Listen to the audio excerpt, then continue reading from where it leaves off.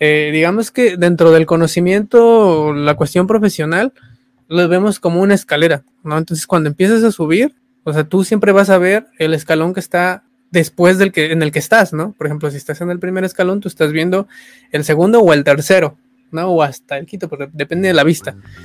Pero digamos que no ves el que estás pisando, no ves en el nivel, el escalón en el que estás pisando, ¿no? Entonces, tú subes.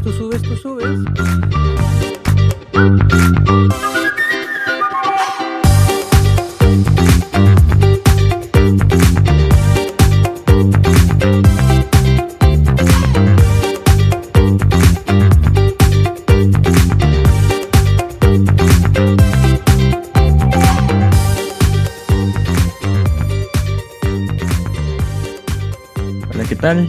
Buenas noches, buenos días, buenas tardes. Bienvenidos al episodio 36 de Frontenderos. El día de hoy me acompaña Leo. Hola Leo, ¿cómo estás? Hola, ¿qué tal? Todo bien y tranquilo por acá. Muy bien, qué bueno. ¿Qué tal el día laboral? Un poquito pesado, pero ahí la llevamos. Sí. Y más con este clima, ¿no? No Sí, bueno, ayuda. ajá. No hace tanto calor como la semana pasada, pero de todas maneras, o sea, sí sufre uno un poquito. Sí, pues a ver si ya vienen las lluvias. Esperemos. Pues el día de hoy vamos a hablar de un tema muy interesante en el que, no sé, yo diría que soy experto, pero a la vez no soy experto. Uh-huh. Digamos, soy entusiasta del tema. Ajá. Ahorita vamos a ver por qué. Y es el síndrome del impostor, también conocido como fenómeno del impostor. Es un fenómeno psicológico. Estoy leyendo la definición de Wikipedia para hacerlo más formal. Uh-huh. Es un fenómeno psicológico en el que la gente se siente incapaz de internalizar sus logros y sufre un miedo persistente de ser descubierto como un fraude. Sufre un miedo persistente de ser descubierto como un fraude. No es una enfermedad mental oficialmente reconocida y no Uh-huh. se encuentra con las condiciones descritas en el Manual Diagnóstico y Estadístico de Trastornos Mentales. Vamos a comenzar por ahí, por esta frase que dice que la persona que sufre de síndrome del impostor sufre un miedo persistente de ser descubierto como un fraude. Y creo que eso es algo que abunda en nuestra industria, Uh-huh. sobre todo en cuestiones en el área específica del frontend. Es algo que cada vez se escucha más, ¿no? Uh-huh. Cada día sale más contenido relacionado al tema. Ahorita casi no he leído, pero hubo un tiempo el año pasado en el que sí sentí que sí había una generalización de que todos se sentían incapaces, se sentían no, todos los logros que tenían no les daban por hecho. Y algo curioso, porque muchas de estas personas que manifiestan tener un síndrome de impostor, hay muchas que para mí tienen una trayectoria impresionante. Y es ahí cuando, no sé, pasa algo, digámosle, un síndrome de impostor colectivo. Porque si o contagioso, porque si esa persona que digamos tiene X proyectos entre libros o publicaciones, tiene charlas en conferencias, en podcasts importantes, tiene proyectos hasta premiados y se siente que su trabajo no es un fraude. Imagínate uno que pues no ha llegado a ese punto de tener cosas como pues las personas que uno admira, ¿no? Uh-huh. Entonces, quiero hablar de eso, de cómo te sientes al escuchar que otras personas sienten que tienen síndrome del impostor y uno como persona, porque pues en nuestras conversaciones es algo que constantemente lo hablamos, ¿no? Casi cada semana estamos hablando ahí de cosas en el trabajo y hay detallitos por ahí que uno siente que pues no sirve así, ¿no? Ajá, sí. Entonces, vamos a comenzar por escuchar tu opinión respecto al tema. Uh-huh. Primero, ¿qué tanto has escuchado? Si lo has escuchado de una persona que admiras, vamos a empezar por ahí. Uh-huh. Alguien que no sea yo, porque, bueno, no creo que me admires, No, sí, claro. pero de alguien más De que alguien te haya más. dicho. Ajá. Sí, el concepto como tal, fíjate que no lo había escuchado desde hace ya bueno, de hecho como lo conocí, o sea, digamos que es relativamente apenas, porque pensé que nada más era yo el que tenía ese tipo de pensamientos, que era como, es que siempre te pones como en una balanza para valorar tus habilidades y tu conocimiento. Sí lo había escuchado de alguna persona. De hecho, son muy pocas las personas que admiro realmente en el mundo de la tecnología. Más que todo porque desconozco. No me meto mucho en el mundo de la socialitech. Pero la persona que sí escuché, que fue como, pues, sí, una de ellas, cuando de hecho trabajamos con ella y si nos escucha, pues ya sabemos quién es. Ujú. Bueno, vas a ver, mejor dicho, quién es. O sea, es una persona que realmente tiene muchos conocimientos, tiene mucha, también, pues empírico, un conocimiento empírico. Y cuando la escuché que decía que no se sentía como, o sea, que sentía que le faltaba más, pero, o que no merecía quizás estar ahí, algo así, dije, bueno, pues es que, no sé, o sea, tal vez desde la perspectiva de siempre, siempre nos va a estar faltando conocimiento, pero los que estamos empezando, los que apenas estamos aprendiendo ciertas cosas, pues igual y la perspectiva es muy, muy diferente. Y más si viene de una persona que también le gusta compartir conocimiento, que le gusta enseñar a los demás, ¿no? Que es una persona que no te toma como una persona que no puede o que sabe menos, sino que te va jalando, ¿no? Entonces, sí, o sea, sí, es una onda ahí como de shock, porque, digo, yo creo que a todos nos pasa, a todos nos llega a pasar en algún momento. Algunos duramos más en ese tiempo que otras personas, o, o podemos como seguir todavía en ese tiempo o en esa etapa. Y bueno, o sea, se pueden uno como perder de muchas cosas y no sé. O sea, es como algo parece que es como una cosa como muy simple, pero en realidad, ¿no? O sea, si se va desarrollando mucho, vuelve más complejo. Sí, sí, totalmente de acuerdo. Sí, es la persona de la que estamos hablando, la misma que pienso. Sí, tiene razón. Eh, Luego hay ese tipo de personas que han logrado tanto y cuando te comentan esas cosas, pues sí. Eh, Aquí en este artículo de Wikipedia, del que dimos la introducción, menciona la doctora Valerie Young que se pueden clasificar en 5 grupos de personas. Este, hay 5 grupos de personas que pueden tener un comportamiento relacionado con este síndrome. A ver si podemos seguir sacando ideas. El primero es los perfeccionistas. El éxito para estas personas no suele ser satisfactorio, porque al ponerse metas tan altas, siempre piensan que lo podrían haber hecho mejor. Que creo que ahí entra esta persona de la que estamos hablando. Los individualistas rechazan la ayuda. Sienten que si piden ayuda no demuestran su valía. Y siento que ahí es donde entro yo. Esa es la categoría en la que a veces entro yo. Porque siento que luego hay detalles muy sencillos en el trabajo que si siento que si pido ayuda van a pensar que no sé. Y luego son cosas muy, muy triviales. Pero por lo mismo, porque siento que si no lo resuelvo por mi cuenta, no voy a poder demostrar que sí sé. La tercera categoría es los expertos. Suelen pensar que no han sido honestos en la selección y temen ser descubiertos. Ujú. Eso es lo que veo mucho, que hay muchos expertos que piensan que están ahí por el azar, están donde están por el azar, por suerte, y piensan que no se lo merecen. Los genios naturales se juzgan a sí mismos, se estresan y se agobian si no hacen las cosas con fluidez, rapidez y a la primera. Y eso también he visto personas con un talento increíble en cosas de ciencia y tecnología, pero que si no les va, si no están en la zona, se sienten mal y piensan que no valen. Y los superhumanos se presionan para trabajar más duro y dar la talla, pudiendo dañar su salud mental y relaciones sociales de la misma. Creo que todas están conectadas, a pesar de que sean categorías que se observan en personas que sufren este síndrome. Eh, Creo que todo va de la mano, está muy relacionado. Y pues vamos a comentar en más detalle esto de el segundo grupo, los individualistas. Rechazan ayuda, sienten que si piden ayuda no demuestran su valía. porque creo que en una industria que a veces es tan competitiva, y me pasaba en la universidad, cuando aún no estaba en la industria, estaba formándome, según. En la universidad luego te meten esta idea de que si no lo resuelves por tu cuenta, no vale. Si copias o si te enseña alguien más, pues no es conocimiento que tú mismo adquiriste, no lo solucionaste tú y pues prácticamente eres un fraude, ¿no? Eso es algo que me chocaba mucho de la universidad. No sé cuál es el modelo educativo que persiste esta idea, porque sí tenemos profesores en los que los proyectos, aunque tenemos que entregar la misma cosa, por ejemplo, cuando estamos aprendiendo cosas como Java, estructuras de datos o bases de datos, algoritmos, estructuras de datos y bases de datos, son tres temas que me acuerdo.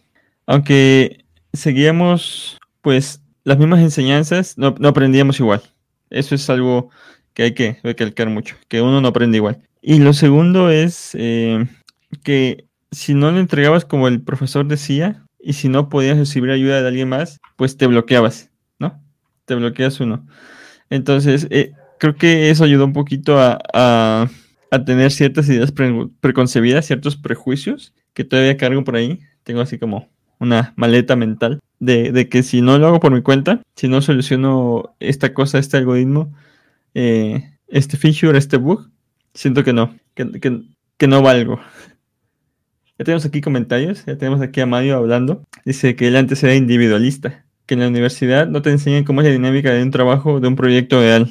Eso también es un punto a considerar, porque a menos que seas freelance, e incluso los freelance, como en el episodio pasado hablábamos, los freelance muchas veces trabajan con otros freelance, y más en estos tiempos en los que tienes que sacar el trabajo y luego no te da tiempo. La universidad debería enseñarte a que en equipos mejor, a no ser tan individualista, a pedir ayuda, a compartir, a enseñar y a que copiar en esta industria es algo que no es nocivo, no es, no retrocede en la carrera de una persona. ¿Cuántas veces no hemos visto este chiste de las personas que copian de Stack Overflow las respuestas? Nada más copias y pegas.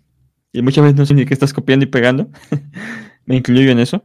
O en otros, en blogs o cosas así, porque pues el problema no sale y te desesperas y que sí, debería uno, antes de copiar y pegar, analizar qué está copiando y pegando, pero pues sí, ya en la chamba, copias y pegas, que en la universidad no te enseñen eso, no sé si, y no, tampoco se me hace justo, o sea, no es culpa ni del profesor ni de la universidad, sino del plan de estudios y de esta corriente ideológica de que copiar es malo, cuando todos copian, todos los genios en la historia han copiado, se han inspirado, y que tú no copies, o que te digan que copiar está mal, desde ahí te va formando esta idea de, pues si tú lo haces por tu cuenta está bien, pero si copias está mal y pues no vales. ¿Qué opinas sobre esto de la universidad?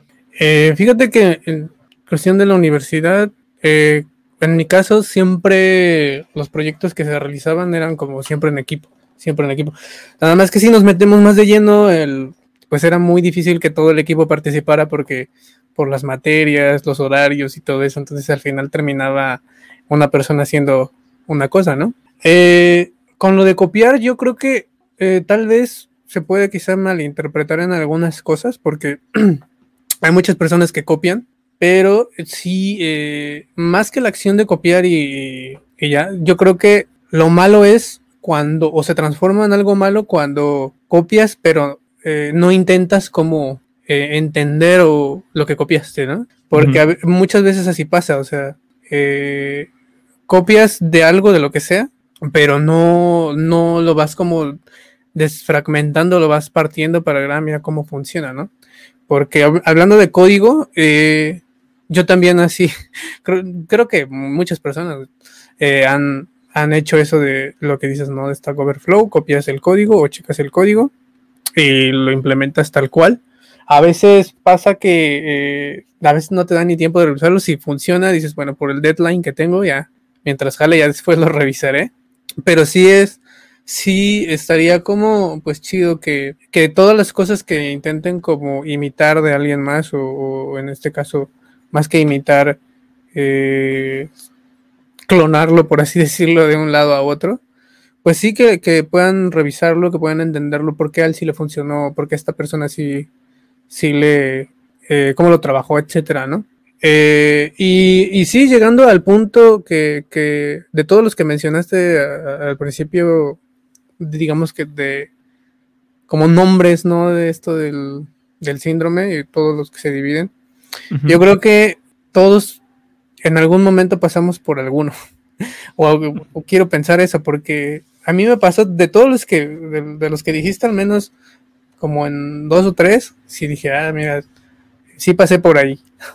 Y en Ujú. algunos todavía creo que estoy.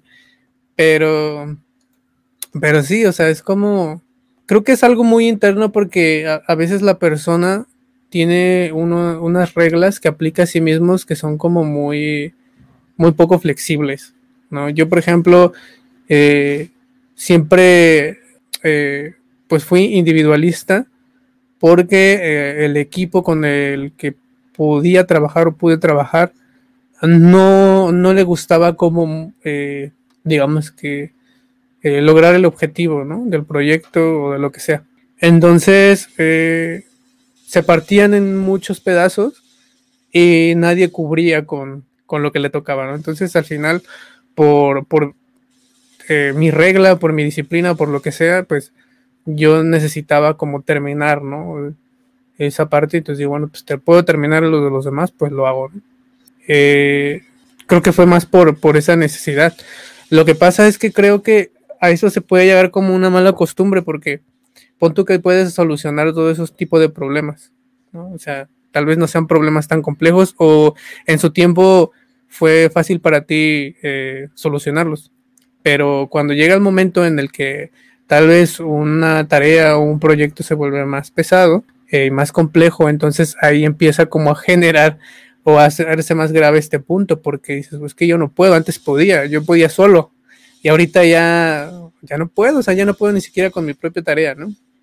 ¿Qué me está pasando? Este, y empieza como a hacer la bolita esta de nieve cayendo de la colina, que se empieza a hacer más grande y empiezas a sentirte incapaz, yo creo que uno debe ser como más o menos para medio solucionar ese punto, pues entender que tú también desconoces ciertas cosas. Eso no te hace menos, eso no te hace como tonto o no sé, algo peor, ¿no? Simplemente las desconoces y todos desconocemos muchas cosas, todo el mundo desconoce algo, ¿no? Entonces, creo que el aprender, y más si es de alguien que sabe más que tú, o incluso hay veces que puede llegar a pasar que hay personas que son como juniors, si tú eres un senior, por ejemplo, y de repente no sabes hacer cierta cosa, y el junior lo soluciona, ¿no? Y dices, chin, ¿cómo puede ser posible? Yo que ya llevo tanto tiempo, y él lo solucionó y con algo bien fácil, lo que sé yo. Pues pasa y lo aprendes. Y ahí también te pone a medir como tu calidad como persona y decir, oye, pues enséñame, ¿no? ¿Qué tan humilde eres para decir, enséñame y aprender? Porque, Sí. porque a veces es que nos pega mucho en el ego. Creo, y a veces como en teoría mía, el síndrome empieza, al menos en ese punto que estamos abordando, en eso del individualismo, pega mucho al ego, te pega mucho en tu propio ego, ¿no? Entonces dices, Ujú. no, pues yo cualquier reto lo puedo solucionar, yo cualquier reto lo puedo hacer, me siento capaz, y eso está bien, o sea, que tengas confianza en ti mismo está bien, pero hasta cierto límite quiero pensar, al menos en esta parte, ¿no? Porque ¿qué iba a pasar si no lo puedes solucionar? O sea, ¿cómo vas a pensar de ti mismo? Si tu idea era que lo podías lograr porque te sientes capaz, entonces la otra parte, la negativa, va a decir, no fui capaz y no seré capaz de hacerlo después, ¿no? Tal vez no fuiste capaz, entre comillas, de hacerlo hoy o la tarea, pero va a haber muchas más oportunidades a las que puedes involucrarte, ayudar y solucionar, ¿no? Porque creo que a veces nos montamos como esta idea eh, de ser el superhéroe que salva toda la ciudad siempre, todos los días, y el reconocimiento, el protagonismo, pero cuando no lo tenemos, entonces empezamos como a caer, a entristecernos, qué sé yo, ¿no? Muchas cosas. Ujú. Entonces, sí, yo creo que uno de los factores que origina esto, pues es el ego. Hablando, repito, del punto del individualismo, ¿no? Sí, sí, sí. De hecho, ahorita que estás hablando de causas, vamos a tocar ese punto. Porque la doctora Young, la que define estas 5 categorías que están relacionadas con el síndrome del impostor, o en las que se podría dividir el síndrome del impostor en cuanto a personalidad, dice que hay 4 posibles fuentes del origen. La primera, dinámicas familiares durante la infancia. El típico, cuando tu hermano es inteligente, tú eres el inteligente y tú eres el simpático. O tienes presión por cumplir expectativas, ya sea porque tus padres son exitosos o porque no lo son y quieren que tú lo seas. Entonces, dinámicas familiares durante la infancia es algo que he visto sobre todo en familias acomodadas, familias ricas, que sí ponen muchísima presión en sus hijos, pero no estoy seguro si he visto que algunos de ellos sufran de este síndrome. Pero así como lo plantea la doctora, tiene sentido, de que si desde niño te educan que tienes que ser excelente en todo y piensas que no lo eres, obviamente se va a desarrollar el síndrome del impostor. La segunda posible fuente es estereotipo sexual, porque algo que no sabía, y ahorita estoy aprendiendo gracias a Wikipedia y estos artículos que estoy encontrando, es que primero el síndrome del impostor comenzó a ser notado en mujeres. Que primero se diagnosticó en mujeres y después se entendió que era general, que pasaba en todos lados. Y pues en el caso de las mujeres pasa por todas las conductas y actitudes machistas en las que vivimos. Pasa en la que diariamente las mujeres en ámbitos familiares, personales, profesionales, están siendo bombardeadas con mensajes en las que tanto explícita como implícitamente les dicen que no valen para nada. Entonces, eso es una actitud que también vemos muchísimo en nuestros tiempos y sobre todo en comunidades. A mí que me toca participar en comunidades, he visto muchísimos programadores ninguneando y haciendo de menos a una mujer. Y sobre todo, un caso muy específico, muy extremo es cuando la mujer es tu jefa o cuando sabe más, como decías tú. Eh, Aquí comenta Elena Lastra, muerta de machismo. ¿Estamos de acuerdo? En este caso de que porque esta mujer sabía más que este hombre en posición de poder dentro de la empresa, se sintió amenazado, se sintió herido en su ego y pues hubo un escándalo causado por él porque pues se sintió amenazado y trató de ningunear a esta mujer, que es una excelente programadora. Y pues así suceden en casos más generales y a todos los niveles. En esta comunidad donde participo, hace como un año, se dio el caso de un miembro muy activo que un día se atrevió a decir que científicamente las mujeres no estaban, ¿cómo lo dijo? No me acuerdo exactamente qué palabras, pero que las mujeres no podían programar. Que científicamente era un hecho que los hombres programan, las mujeres no programan. Lo cual es uno de los peores estereotipos que tenemos en la industria. Y pues en cualquier área, porque la idea general es que las mujeres son igualmente de capaces que los hombres y los hombres no se sienten amenazados en ciertas labores hasta que las mujeres comienzan a ganar más que ellos, más o igual que ellos, que es lo que pasó con la programación. La programación, para los que nos escuchan, surgió como una actividad de mujeres. La primera programadora fue una mujer, Ada Lovelace. Bueno, espero que se pronuncie así. Vamos a decirle Ada, de cariño. Y subsecuentemente en los años 30, 40, 50, cuando el software todavía no era un negocio, porque en esos tiempos el negocio era hardware, tú vendías el hardware, el equipo físico es lo que se vendía, lo que te hacía ganar dinero a las empresas. En esos tiempos se consideraba un trabajo de hombres el armar estas máquinas, el transportar, el darle mantenimiento. Y el trabajo de las mujeres era programar estas máquinas, pero era un trabajo que no se pagaba. En aquellos tiempos, o no se les pagaba, se les pagaba muy poco a las mujeres. Y muchas de las mujeres que programaban las primeras computadoras que eran estas enormes, tamaño mini super. Las primeras mujeres eran de profesión matemáticas y físicas. Y ahorita han salido cada vez más películas, ¿no? De estas programadoras programando cosas para la NASA, cosas para viajes espaciales. Hay todo un caso de éxito, todas unas historias ahí escondidas, no olvidadas, escondidas, porque a los hombres no les convino o no les conviene que salga a la luz, pero eso lo hablaremos en otro punto. El punto es que cuando en los 70s viene la evolución del microprocesador, se abarata todo, las computadoras bajan muchísimo de precio, pero el software sube porque hay más demanda, porque en los 30s y 40s había una computadora por ciudad, pero en los 70s había una computadora por persona en empresas grandes, entonces hubo más necesidad de personas que escribieran software, y en ese punto es cuando los hombres se dan cuenta, pues ahora el software deja, pues ya no te necesitamos, mujer, adiós. Y es así como se olvida ese paso en la historia que por fortuna estamos recordando, estamos desentrañando,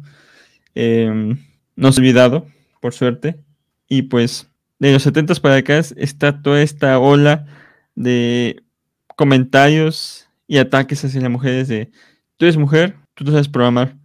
Entonces, cuando este tipo hace ese comentario, en ese momento tuve que haber reaccionado antes porque yo soy líder de comunidad, pero lo dejé pasar un poco. Eventualmente, pues se solucionó, pero si una persona se atreve a hacer ese tipo de comentarios en una comunidad de cientos de personas en las que hay muchas mujeres, imagínate las comunidades de tecnología que son casi el 99% de hombres. En nuestro caso, esta comunidad es como el 95% hombres.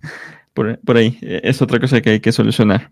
Y sí, hay muchísimas comunidades, sobre todo en Facebook. En Twitter casi no. En Twitter, quizás por miedo, no hacen tan a la luz estos comentarios de ningunear a mujeres. Pero en Facebook he visto muchísimo machismo.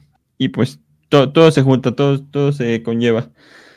Entonces, a lo que voy con esto es este estereotipo sexual que existe en la industria de la programación, en la industria de las ciencias computacionales y informáticas.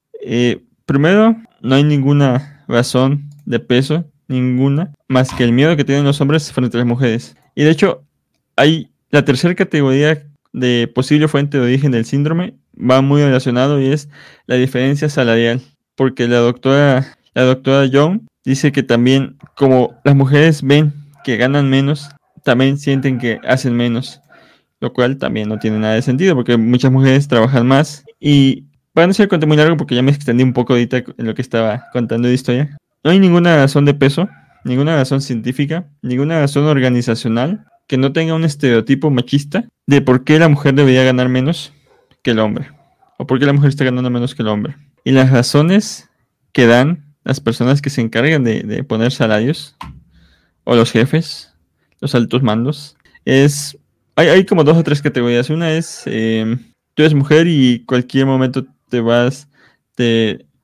embarazar, te puedes casar y vas a denunciar. Machismo total.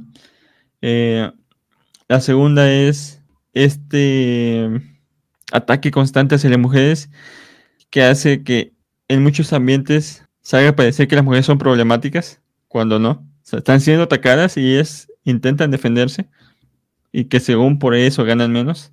Y el tercero es, pues básicamente porque hay muchos hombres que les cuesta ver a una mujer en puestos de dirección o de senior. Para muchos programadores, y aquí va la pedrada a muchos, que espero que me escuchen, las mujeres siempre van a ser junior para muchos hombres. Entonces, pues, son cosas que hicieron que comenzase esto del síndrome del impostor, sobre todo de mujeres. A pesar de que es algo que todas las personas podemos sentir, pero las mujeres es peor. Un saludo a Elena Lastra, que dice que no es programadora, pero anda escuchando. No, al contrario, muchas gracias por escucharnos.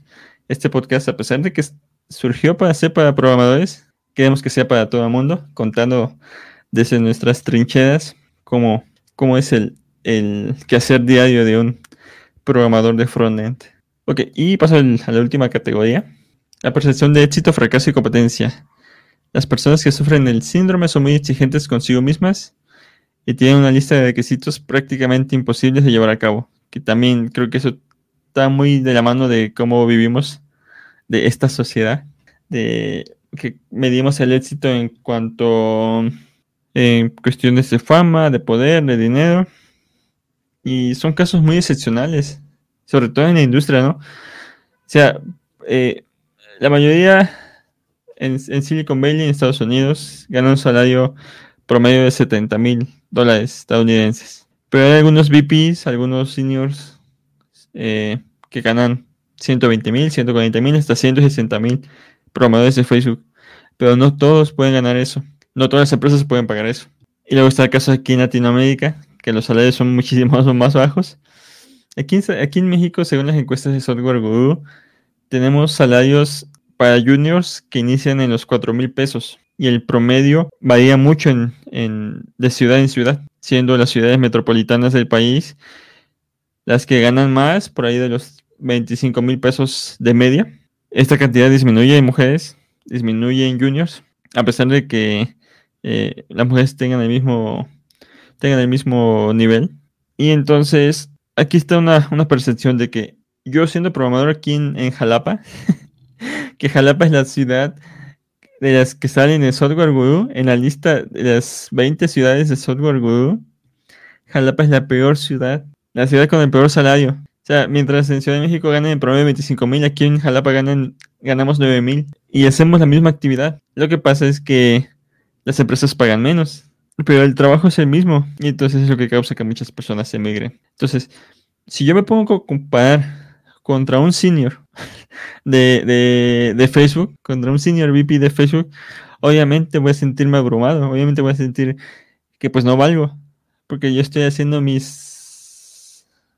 poquito en comparación de esos $150,000 anuales, que cuánto es en pesos mexicanos, como 11,000, son como 11,000, $12,000 al mes, como 250,000 pesos al mes, imagínate. Eso ni el presidente gana. Por aquí nos comenta Mario, ahí va Jalapa. Nos comenta la historia de un caso en el que contrataron a una mujer súper preparada, que sabía un buen para supervisar a un grupo de hombres, y terminó denunciando porque no le hacían caso. Porque todos le criticaban y que literal era lo mejor que le pudo pasar al equipo, y aún así no tuvo el apoyo de su jefe y terminó yéndose. Y este caso es muy parecido al que nosotros sabemos de este encontronazo y despropósito de ataque de este tipo, que se sintió amenazado de que una mujer fuese a ocupar su trabajo, a su puesto. De hecho, ni siquiera iba a ocupar su puesto, iba a ocupar un puesto de filial, si se puede decir así. Y así nos llegan historias también a nosotros de mujeres que escalan, muy difícilmente escalan, y pues no sucede lo mismo que comentas, de que en cuanto una mujer está en puesto de poder, en posición de poder, hay todo tipo de acciones de parte de los hombres, siendo una de las más drásticas esa que comentas, de que la ignoran o no siguen sus indicaciones. Y eso es algo que también tenemos que cambiar. Por eso debe haber más mujeres en puestos ejecutivos, en puestos de dirección. Bueno, entonces, ya voy a pasar hablando mucho. Vamos a escuchar tu opinión, Leo, sobre estereotipos sexuales, diferencias salariales y percepción de éxito, fracaso y competencia. Pues sí, es que fíjate que ahorita que estabas, o sea, de donde partiste con como lo que es la idea, ¿no? De cómo se crece desde niño. O sea, desde niño te empiezan a meter reglas, te empiezan a meter, pues como metas, ¿no? Hablando, digamos que, como a mí me pasó en el sentido de la escuela, ¿no? Era tener las mejores calificaciones. Entonces, pues te esforzabas, estudiaba y todo. Y pues sí, o sea, el esfuerzo que metías en eso, o sea, se veía en la calificación, se veía que sí, que sí daba resultado. Entonces, digamos que de lo positivo, pues veía yo que el esfuerzo sí dejaba frutos, ¿no? Pero cuando sacaba yo una mala calificación, o sea, como no sé, un 8 o hasta un 9, me sentía fatal, sentía que me iban a regañar en mi casa, ¿no? Porque digo, bueno, porque me decía, ¿qué está pasando? ¿No? O sea, se supone que yo estudié, se supone que contesté todas las preguntas bien, entregué todas mis tareas, etcétera. Pero por lo que sea, saqué un 9 y yo me sentía horrible. O sea, yo creo que a algunos les ha de haber pasado eso. que los que se dedicaron mucho a los estudios y se esforzaban un montón y todo, empezaron como a sentirse menos o a sentir como fracasados cuando la calificación no era la esperada o el resultado no era el esperado. Entonces de niño sí era como una, pues no podría decir que un trauma, pero sí creaba una cosa en tu mente pues desagradable, porque cuando llegas a una situación profesional, porque ya ves que pues tienes que pasar por varias etapas de educación para según como obtener pues un trabajo ya decente, pero cuando llegas a una etapa de trabajo, cuando llegas a una cuestión laboral y ves que los resultados no son como lo esperabas, te sientes como un fracasado, te sientes como que no das el ancho para eso, pero es que es una mala costumbre que a veces se tiene en la cabeza, que así se creció. Y cuando te empiezas a enfrentar con esa realidad, pero no una realidad de que es esta situación en la que tú dices, no, pues no sirvo para nada, no.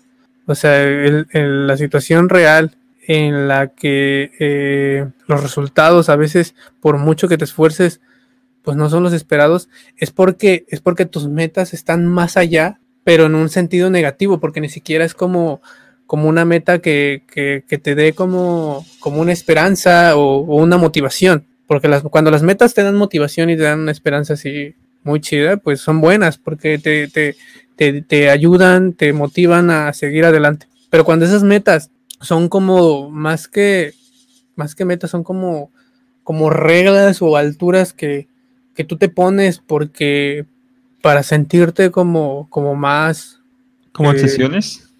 ¿Cómo qué, perdón? ¿Como obsesiones? Pues podrían decir como obsesiones. Es que fíjate que decías algo importante hace rato y hice la analogía en mi mente. Digamos que dentro del conocimiento, la cuestión profesional, lo vemos como una escalera, ¿no? Entonces cuando empiezas a subir, o sea, tú siempre vas a ver el escalón que está después en el que estás, ¿no? Por ejemplo, si estás en el primer escalón, tú estás viendo el segundo o el tercero, ¿no? O hasta el quinto, porque depende de la vista. Pero digamos que no ves el que estás pisando, no ves en el nivel, el escalón en el que estás pisando, ¿no? Entonces, tú subes y dices, es que no estoy logrando nada, no estoy avanzando, yo sigo viendo la misma cantidad de escalones, yo sigo viendo y no estoy ahí, pero es que no te das cuenta del escalón en el que estás ahora, no sabes ni siquiera el número de escalón en el que estás ahora, a lo mejor estás en el 30, en el 100, en el 200, no sabes. Entonces no se aprende como a valorar eso, ¿no? Y todo el camino que has recorrido. O sea, si tú das la vuelta y ves todos los escalones que has subido y que te han costado y todo lo que tú quieras, o sea, es que sí has avanzado, es que sí has aprendido, es que sí estás logrando algo. Simplemente que pues llamemos la obsesión, ¿no? De seguir estando como más arriba, que no está mal, ojo, no está mal. O sea, está bien querer seguir aprendiendo más, está bien querer estar más arriba. No está mal esa idea, pero se vuelve negativa cuando en lugar de que te siga motivando o que te siga jalando, te estanca y te truena toda idea positiva que tengas en el ámbito profesional o personal. Entonces, a veces es mejor como desacelerar un poco, tomar aire y decir, oye, pues tal vez me equivoqué, tal vez no estoy logrando al tiempo que yo quiero, porque también eso es otro factor. Que no lo sepas en 2 días no quiere decir que no lo vas a aprender nunca, porque a veces también esas reglas de tiempo son como muy exigentes, o sea, nos exigimos demasiado, y no porque no podamos, sino porque son, pues podría decir, imposible aprender. O sea, sí, podría decir que es como muy complicado, no voy a decir imposible, porque igual hay gente superdotada con 600 de IQ, pero digamos que es muy difícil aprender una cosa de un día para otro. De un día para otro es muy difícil. Lleva su tiempo aprenderlo bien. Y a veces dar un solo paso te lleva tu tiempo. Y ojo, no porque alguien más lo haya aprendido antes que tú, quiere decir que esa persona es más que tú profesionalmente. No, o sea, se le dio fácil y lo supo. Y si te acercas a decirle, oye, ¿cómo le hiciste? Igual te enseña el truco, ¿no? Te dice, mira, es así. Pero a veces por esa idea que tiene uno, dices, oye, ¿sabes qué? Es que no lo aprendí en una hora, ¿no? Entonces no lo voy a aprender nunca. O sea, no, esto es para otro nivel. Oye, espérate, tranquilo, a ver, da la otra repasada. Y te lo digo por experiencia, porque a mí me pasa. O sea, a mí me pasa mucho, más cuando salen nuevas tecnologías, o nuevos frameworks, o nuevos lenguajes. O sea, tú quieres saberlo ya, porque sabes que va a ser la nueva, y más cuando te empiezas a spamear tú mismo con todas las noticias, con todas, todo lo que viene referencia a ese nuevo lenguaje y descubres que este nuevo lenguaje es el que va a estar mejor pagado y lo van a pedir muchas empresas, ya están mudando allá. Entonces te empieza a meter una presión y yo lo tengo que aprender ya mañana, porque ya la otra semana tengo que meterlo en mi currículum y decir que lo sé al 100%. Pues hay que estar fresco y tranquilo y ver que sí lo vas a poder aprender, pero te va a llevar tu tiempo. Entonces tienes que ser consciente que vas a tener que invertirle un esfuerzo, vas a tener que invertirle un tiempo y lo vas a aprender a tu tiempo, no al tiempo de Jail, no al tiempo de mío, no al tiempo de alguien más. O sea, es a tu tiempo, a tu ritmo y dependiendo a qué tan dedicado seas, ¿no? Entonces, se puede lograr la meta, sí.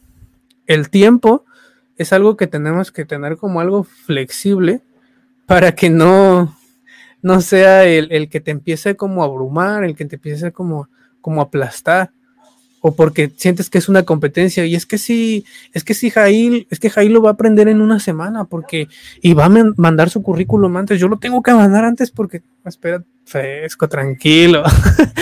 Sí, igual Jail lo consigue, pues qué chido, qué bueno, ¿no? Tú manda también tu propuesta, tu currículum, o mándalo a alguien más y todo, y poco a poco se va a ir abriendo esa puerta.